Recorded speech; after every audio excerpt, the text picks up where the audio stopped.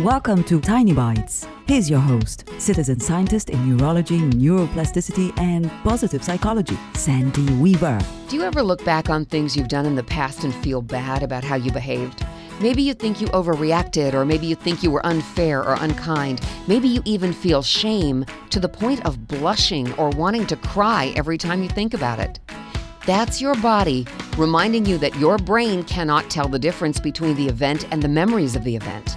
Here's the deal. You can't change the past because it happened. It's over and done with. You can change the present, which is new in every moment that you live.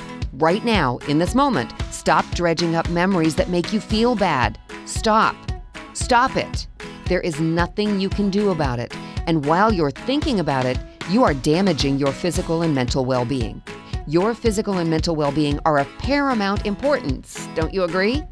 Much more important than retelling old stories that you don't like the ending of anyway.